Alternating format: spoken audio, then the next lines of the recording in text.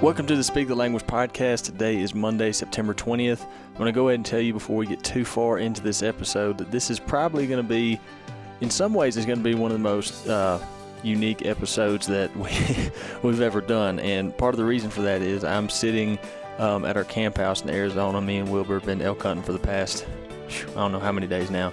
And pretty much on every other podcast episode that we have put together since the beginning of this thing, we've had multiple people talking. This one's just going to be, this is going to be me, myself, and I. Part of the reason for that is about 5 minutes prior to me starting to record this, I realized today was Monday. That's just kind of, I don't know, it's just part of the, part of what is elk season. All the days run together like that. And so with me and Will and our guide Titan, who we've been hunting with, came back in. Will was going to get a nap because we have been hunting very hard, very, very hard for, again, I don't know, 4 or 5 days just here in Arizona, and we had New Mexico prior to that. So Will needed some rest. I needed to get some camera stuff charged back up, and I was sitting there and I was like, oh my goodness, today's Monday. And I already missed last week, so I'm going to do my best to update y'all on what elk season has been so far, some of the things that we've learned, some of the fun that we've had. Before we get into that, though, I want to make sure, if you do not know about the giveaway that we're doing on the podcast, all y'all know we're partnered with onX. You can use the promo code Primos20 to get 20% off your onX Hunt membership. But onX recently came out with a bunch of new shirts, and one of the more popular ones was one that they pretty much styled after the Cottonmouth Skin and Shed. And we shared that on the Primos page. I shared it on my page, and everyone got really excited about it. So we were like, let's give away some of those shirts on the podcast. And you've got, today is, September the 20th. You've got through tomorrow. And all you have to do to enter to win one of these shirts is go to the Primos Speak the Language podcast page on Apple Podcast, leave us a rating and write us a review. In the review, make sure at the end of the review you leave your name in there. And at the end, tomorrow's the 21st. And after tomorrow, we'll go through there and randomly pick out, I don't know, we'll do 2 or 3. And if you don't leave your name on there, we won't know how to find you, and we won't know how to give you a shirt. So if you're going to enter, make sure you leave your name, and it is much appreciated. I think that's all I have left to do. See, this is another reason I'm just not used to doing these things by myself. Usually, like, Jordan's sitting across from me, and he can be like, hey, idiot, you forgot to mention such and such. But doing my best here with the conditions that we got. Primo's YouTube channel, if you haven't checked that out yet, we're putting up new shows every week. You can check those out. Probably the most talked about one right now is the Primos Originals, and that's basically what everyone has been asking for a long time. We're basically taking hunts from the old days, stuff that was on the VHS tapes, and we're taking them hunt by hunt and uploading them to the YouTube channel, and people are liking that a whole lot. Heck, I'm liking it a whole lot. That's hunts that I grew up watching. So be sure to check that out.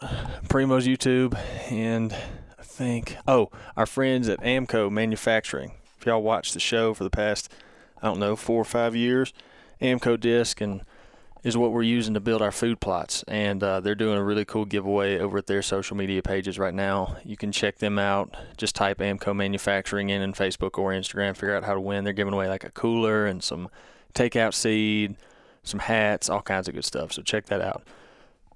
Okay, so goodness, it's already September 20th. We left September the 10th, left Mississippi September the 10th, and drove to New Mexico. And I had the privilege of hunting first because, basically because of this Arizona deal. Wilbur drew an Arizona tag, and we knew that we were going to have to leave on the 16th, so we decided to get out there and start hunting a little bit early, and the plan was for me to hunt because I had to leave when Wilbur left. So we started hunting. So we drove all day on the 10th pretty much. Started hunting started like kind of scouting and trying to get our feet up under us, figuring out where stuff's at on the evening of the 11th. Found some elk. As expected, we were a little bit on the early side, which we knew that going in. And, I mean, we were here in Elk Bugle, but it's kind of, I don't know. I know a lot of guys that listen to this podcast are turkey-centric. So, it's kind of like if you get there before the peak elk rut, it's kind of the same thing as similar to when you're turkey hunting and the turkeys just aren't going nuts yet. They're gobbling, but they're not just full bore. Kind of a similar situation, but still, still possible to kill one. I'm trying to think back and remember. We scouted that evening, and then the first morning out, we were hunting. The setup for basically hunting those elk on the first morning was the elk were out in the flats, and we were going to climb up on this hill and try to get above them and catch them when they were coming up, because there was already bulls with cows, and they're not, like I said, they're not full bore, so trying to call them away from cows usually never works, and trying to just find one by himself and getting excited and fired up and calling one in like that's not as likely either because of this point in the season. So our goal was to kind of get in front of where they were already going, and that would make the calling job a whole lot easier, so to speak. So that first morning we went out and we heard a bull and got on him, was above him like we wanted to be, had the wind right, ended up working our way down to him and actually saw that bull. It didn't pan out. He was covered with cows, and I think when we got a certain distance from him, he did come up to take a look, and he got close enough. He was probably like 90 to 100 yards, and he was plenty close enough and plenty big enough that my heart was racing at the speed that you want it to. Like it was racing pretty fast, but it just wasn't going to happen. The cows wanted nothing to do with it. They turned around and walked off, and when that happened, of course, he turned around and walked off too. And then that was like the most, I guess, non-action day of my entire hunt. The next day, this conversation would be a lot funnier if Jordan was here to riff off of, because he would probably either willingly point out things or remember things that I didn't. But there was the second day. I'm pretty sure it was the second day, but either way, one day when I was out hunting, and we have all 6 of us together now. I mean, like there's Will, Troy, Brad, Jordan, myself, and Slade Reeves, all out there hunting, and so everyone's there. And this day we go out, and I think it was either the second or third day. I don't remember, but we were seeing an increase in the elk activity, and we're like, all right, we may get into something today as far as calling one into bow range. And first, what happened?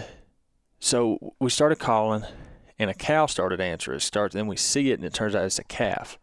And Brad and Will are calling. This calf is just carrying on, and all that commotion ended up stirring this bull up. We hear this bull start bugling across the flat, start coming towards us. And we're like, we better get set up. So anyways, we scramble. Wilbur and Brad and Slade drop back. Troy and Jordan are there running cameras. I remember Jordan says, I see him. He's coming across. And I said, is he a shooter? And I see Jordan's eyes get really, really wide. I'm like, okay, I guess that's a yes.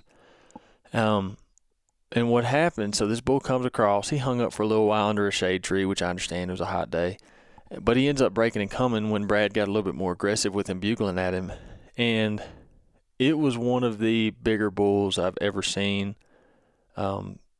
myself. Definitely one of the bigger bulls I've ever had that close. What ended up happening, he stood right next to a bush that was 53 yards away. I'd ranged that bush at 53 yards. And some of y'all, I'm sure, will have plenty of comments for me when you see the footage, because you're going to see how big that bull is. And you're going to say, you're crazy, you should have shot. But, man, I just couldn't do it. The wind switched on us, and he either saw something or he got a whiff of us, because he just locked up.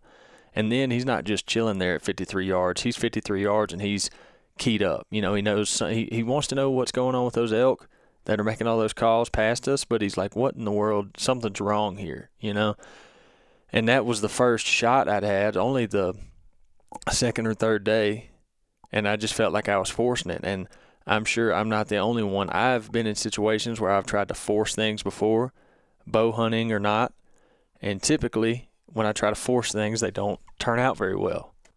So I made the decision to not shoot at that bull. It was hard. Like I said, it was tempting because he was beautiful, like big, beautiful bull, but I can honestly say that I didn't end up kicking myself after it. I was like, man, shooting at a bull 53 yards keyed up like that, I know there's some guys out there that are, Levi Morgan probably would have shot at that bull and pinholed him, but I'm not Levi Morgan. I didn't feel comfortable with it, so I didn't take it. Shortly after that, and I mean shortly after that, he went off, Brad and Will and Slade come up and they're talking to us, and another bull rips off, and rips off. And they're like, "Is he getting closer?" And we talk a little bit more about the hunt and why I didn't shoot and so on and so forth. That bull bugles again, and he is closer, and they all go to scrambling. The footage of that is going to be absolutely hilarious because they look like popcorn popping in a bag. I mean, they just go to scrambling. And this bull comes kind of from the same direction. Like the first bull came pretty much from straight out in front of us. So if the first bull, the 53-yard bull came from 12, this second bull was coming from 2. But that 2 o'clock approach had a little bit more cedar trees and pines between me and him. So when he started coming, I could see him, but he wasn't just out in the wide open. And anyhow, he comes out, and I drew back, and I don't know. I mean, we have so much going on between me trying to talk to Troy and Jordan and them trying to do what they have to do, and maybe I wasn't hidden good enough. I don't know. But that bull popped out, and he was 19 yards away, but he saw something, and the only shot I had was at his neck and head. So I didn't take that shot.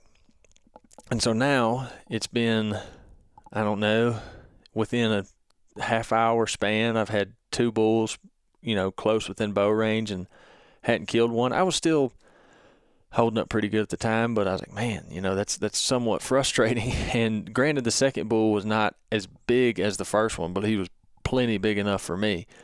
We go on. I'm trying to think. I don't think anything too crazy happened the rest of that day. We hiked around, just didn't really do much else. That evening, we got into some elk, and this is when the frustration came in, for me at least. Because, like I said, I try to be as honest as I can on this podcast. I've been able to go, this is my 8th elk season, but vast majority of the time that I've spent that I've been doing elk hunting, I've been filming.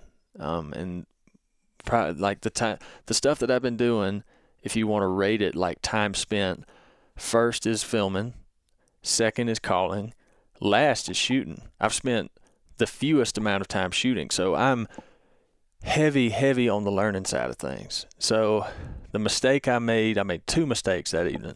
The first one is we heard a bull bugling on a ridge, and there was kind of this little cut, and I tried to go deep into the cut. It kind of formed a little cove, and I was thinking the bull would come out there, and if I got further into the cove, it would be a lot closer shot. The bull did not come out at the cove. He came out at the mouth of it and ran across the open, and my closest shot was 65 yards. And after that, I was frustrated at that point because Brad told me, he was like, man, I know what you're thinking, but they never like to come out or go into those coves. I was like, all right, good to know. I know that from now on. And so, at this point of the day, you got to think. And in this one little period, I've had 3 bulls that, coulda, shoulda, woulda, maybe could have had a shot if I'd have made the right move, and I just hadn't. So I was trying to keep from getting frustrated. And actually, right before last light, another bull comes out.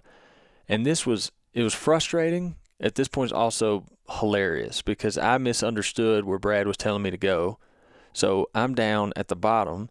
Brad's up top. He doesn't know. He thinks I'm someplace else. So when they're calling the elk, they're not in the right position to call them past me.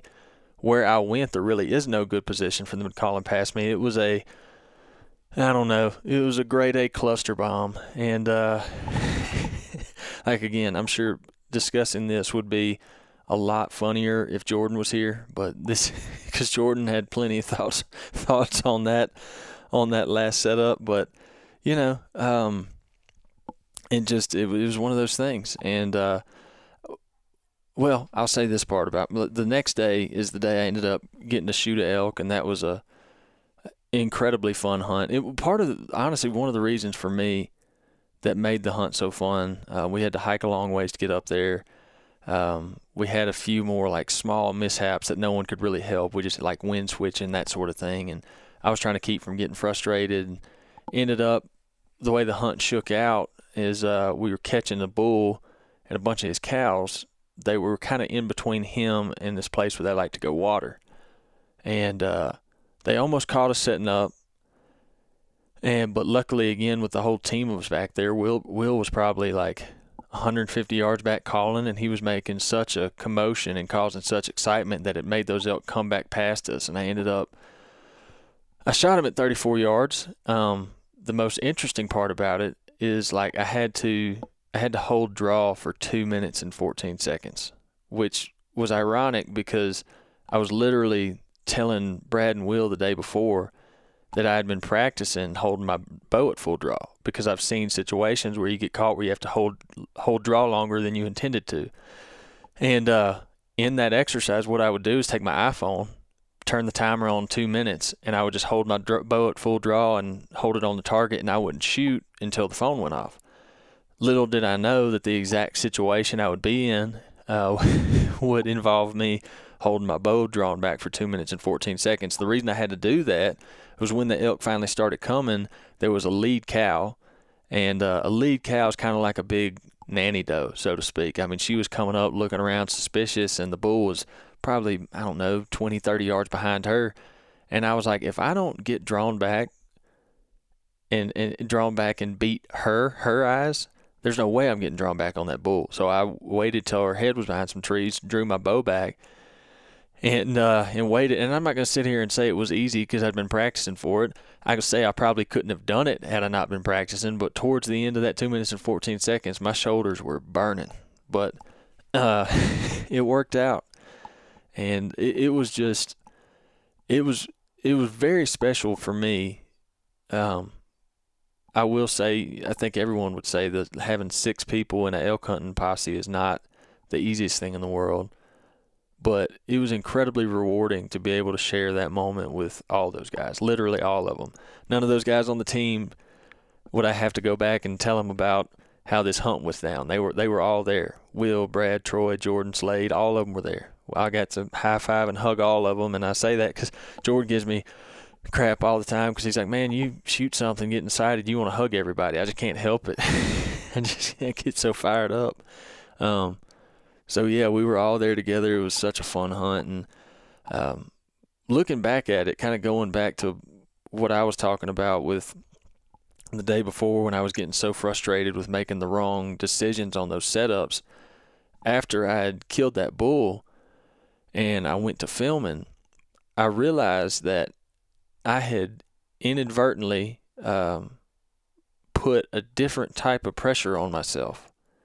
That I was focused so much on that shooter role that I was like not catching things that I would normally catch. Will and I were actually talking about this when we were driving to Arizona. I was telling him, I was like, Will, I don't know what I'm doing, but it's like I enter a whole different mindset when I'm shooting, and I got to figure out how to shake it. Because like if I'm filming or calling, I've been doing those things long enough, no one really has to tell me anything. I just kind of already know what I need to be doing. But something I definitely need to work on if I ever get the privilege to be in the shooter position again. But that's kind of what happened. I was just getting so focused on certain things that put in a certain level of pressure that I was just making these decisions. Like when the last setup, the one I was telling you about, when me and Brad got crisscrossed and where I was going, like after it all kind of shook out and we didn't get a shot at the elk, I was looking around. I was like, why in the world did I come down here? Like, I know this isn't a good place to set up. I'm just trying to react and do things right and not screw up, that I ended up screwing up. So,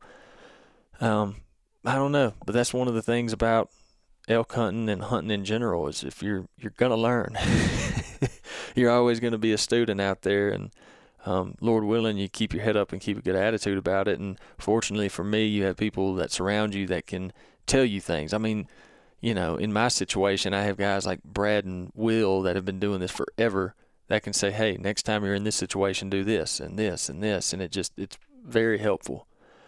So that was my hunt. The next day, I was pretty happy about this. The next day, Jordan started hunting, and Jordan ended up killing that day. And that's why I was happy about it, because me and Will had to leave for Arizona the day after that. And I was like, man, I'd like to see Jordan kill a bull before we have to go.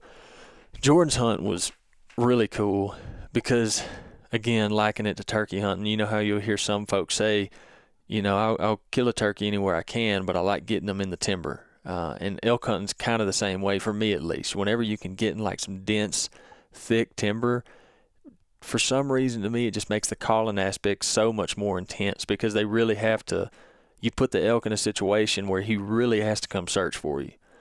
And we hunted close to the place that I did the first day where I was talking about. We try to catch these bulls coming out of the flats and working their way up, because they go a certain way up that mountain and they bed up. And we heard them over there. We took our time, got the wind, and worked till we got above them. And Will and Brad started calling. And again, let me take a short break here. I'm saying this, and I'm telling these stories in like a condensed form because I don't have a lot of time. Like it took, I don't know how long we hiked, but we got way up there. And anyhow, we finally get in the position where we're going to start calling. I'm filming Jordan, me and Troy both. Brad and Wilbur and Slade drop back. Troy's filming them as they call. And Will and Brad got this new system worked out.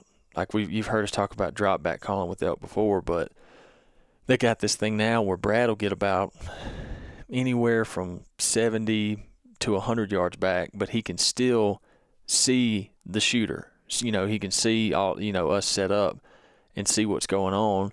And then Will will get another 100 yards back, but he can still see Brad. And what he'll do is Brad will call some, but he's also signaling with Will what to do, which way to go, all this kind of stuff. It works out tremendously. But Jordan's hunt was incredibly fun because that bull got so incredibly fired up. I think because of the different commotions that Brad and Will were making, and it just sounded like there was, a couple bulls and cows up there, and he just got really cranked up and came literally running up the hill. Jordan had to call to stop, and I want to say he was like 14, 15 yards when he shot him. Just a really, really cool hunt. And that was fun because, again, all of us were there together. We all recovered the elk together, and then we quartered it up and had to pack it down the mountain together, which I really always enjoy doing. Some people say that's crazy. I don't know. Again, coming from before I actually got the opportunity to elk hunt, just watching it on videos and stuff, I just thought it was, I don't know, it just looked like it added to the so-called adventure, having to quarter it up and put it on your back and hike it out. It just seemed cool to me, and it still does to this day. So that wrapped up mine and Will's time in New Mexico. We had to pack up and leave the next day and head to Arizona because Will drew a Unit 1 Arizona elk tag, which I think it was kind of funny how it worked out because I was in Arizona with Brad last year in Unit 9. He had been putting in for like 24 years. I think this tag took 20 years. They do all their applications and stuff through a service called Worldwide Trophy Adventures, which, if guys, seriously, if you haven't looked into anything like that, you should. Just the service that they offer. Like, I don't know how many times I know I've been in this situation a bunch. You're going to put in for draws and stuff, and you forget and miss the deadline. These worldwide trophy adventure guys know how to work that. They don't. If you get in their system and you work with them and tell them what you want, what you're trying to draw, that it's like putting your, I don't know, it's like when you get your phone bill and put it on auto draft. You don't have to worry about it.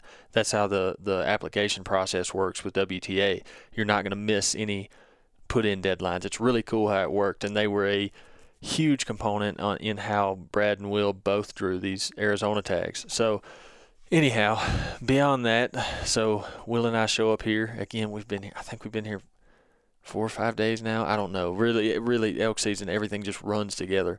I know the team has not stopped kicking it in New Mexico since we left. I know Jimmy rolled in and he killed an antelope, and we got a text that Brad killed a bull either yesterday or this morning. I don't know. But so yeah, now in New Mexico, as it stands, T-Roy is the one tag holder left, and they've got till, I think the season in New Mexico closes on like the 24th, so they've got time. Meanwhile, Will and I are over here in Arizona. We've been hunting very, very hard, and I tell you one thing, this may sound funny, especially if y'all have spent, any of y'all listening have spent time in Arizona. Like I said, I went to Unit 9 last year. Where we are in Unit 1, I had no idea. For me, whenever I thought about Arizona, I thought about like deserts and canyons and stuff. Where we've been in Unit 1, it looks like some of the places that I told Will yesterday when we were hiking around. I said, this looks like some of the places I've hunted in the Rockies in southern Colorado. Like it's unbelievably beautiful country. Just big mountains and aspen trees and ponderosa pines. It's gorgeous. We have been in elk. We have not successfully killed one, obviously, or we still wouldn't be here hunting. But we've been hunting hard. Just had a bunch of mishaps with, it's hard to say mishaps. We've caught a lot of, like, not, when I say young, I mean, not like, oh, y'all didn't shoot that because it was small. I mean, like, no, like young bulls. They bugle like full-grown men. But, and that's another thing. We've been talking about this, me, Will, and Titan, about folks that say they can judge how big an elk is based off their bugle. If anyone ever tells you that, they're either lying to you or they're delusional, because you cannot do that. Some of these young bulls that we've caught in have sounded like full-grown men. And then I remember I called a bull in for Will Walker 2 or 3 years ago, and he had the wimpiest sounding bugle that you could ever heard. But he was big, mature bull. But anyhow, we've caught some young bulls in. We have had a heck of a time with the wind. The wind has been our enemy the past 2 days, and when I say our enemy, like, we'll be working towards a bull that we're trying to set up on with the wind in our face, and all of a sudden it'll switch. And it won't just switch. It'll switch like the worst direction possible and blow him out. That happened this morning. Truly, this morning we were working towards a bull. We get set up on the bull, and Titan's back calling. I'm over there with Will. Bull's bugling. He goes quiet for a little while. All of a sudden he rips a bugle out, and he couldn't have been 100 yards away. And we're in this big, beautiful aspen grove. I'm like, man, this would be a beautiful spot for Will to shoot one. And all of a sudden he goes quiet, pull the wind checkers out, check it. It switched. Now it's blowing straight to where he was. We're like, man, cannot catch a break. So, like I said, we've had a great time. Bulls are bugling. We did have an instance yesterday where a bull came in directly behind us. We were working a bull in front of us, and all of a sudden a bull rips a bugle behind us, and he's like within eyesight. We managed to get turned around, and he's a shooter bull, big, pretty bull. And Will could have shot the bull if Titan wasn't between us and the bull. It's pretty hilarious footage. Like, you see the bull standing there, and you can tell he's about 40 yards away, but right below him, like curled up in front of a stump, is Titan. And Will's like, man, I could have shot him, but I would have had to shoot like dangerously close to Titan, and I'm not going to do that. I'm like, yeah, I'm glad you didn't. It's been pretty wild, but we're all in good spirits, hiking a lot, and I guess we've got, I can't remember how much time left we have here. Again, I didn't even realize today was Monday until right before I decided to record this first solo podcast, if you will. I'll tell you this, like, if you're listening to this and going, hey, I'm not as big a fan of this as it is when it's like more than one guy talking. Well, me and you are in the same boat. I don't plan on making a habit out of doing episodes of me just talking. I like being a riff off other people. But again, this is the situation that we've been handed today. And I'm honestly surprised I made it to 28 minutes and 54 seconds, where I'm looking at the timer right now. But unless I'm missing anything, which I probably am, I think I've completely caught everyone up on the happenings so far with this elk season. It's been a lot of fun. We've had some success. We've had some frustrations. We've hiked a whole lot. I think Will and I did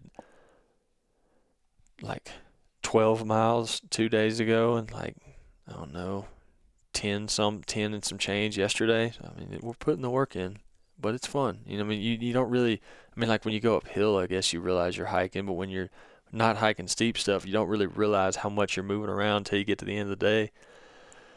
You don't really think about it when there's bugling bulls you're chasing. But anyhow, I think I'm going to sign off because it won't be too terribly long before we head back out for the evening. Maybe we'll shoot one. Who knows? I hope Will shoots one, and I hope Troy fills his tag in New Mexico. That would make everything just icing on the cake. But we're going to sign off. Again, don't forget to enter the giveaway for the onX t-shirts. Go to our page on Apple Podcasts, leave us a name, write us a review, leave your name in the review, and you will automatically be entered. You can enter as many times as you want. And, check out the YouTube channel. Check out our Shows and Outdoor channel. Have a great rest of the week. We'll see y'all next time. Thank you for listening to the Speak the Language podcast.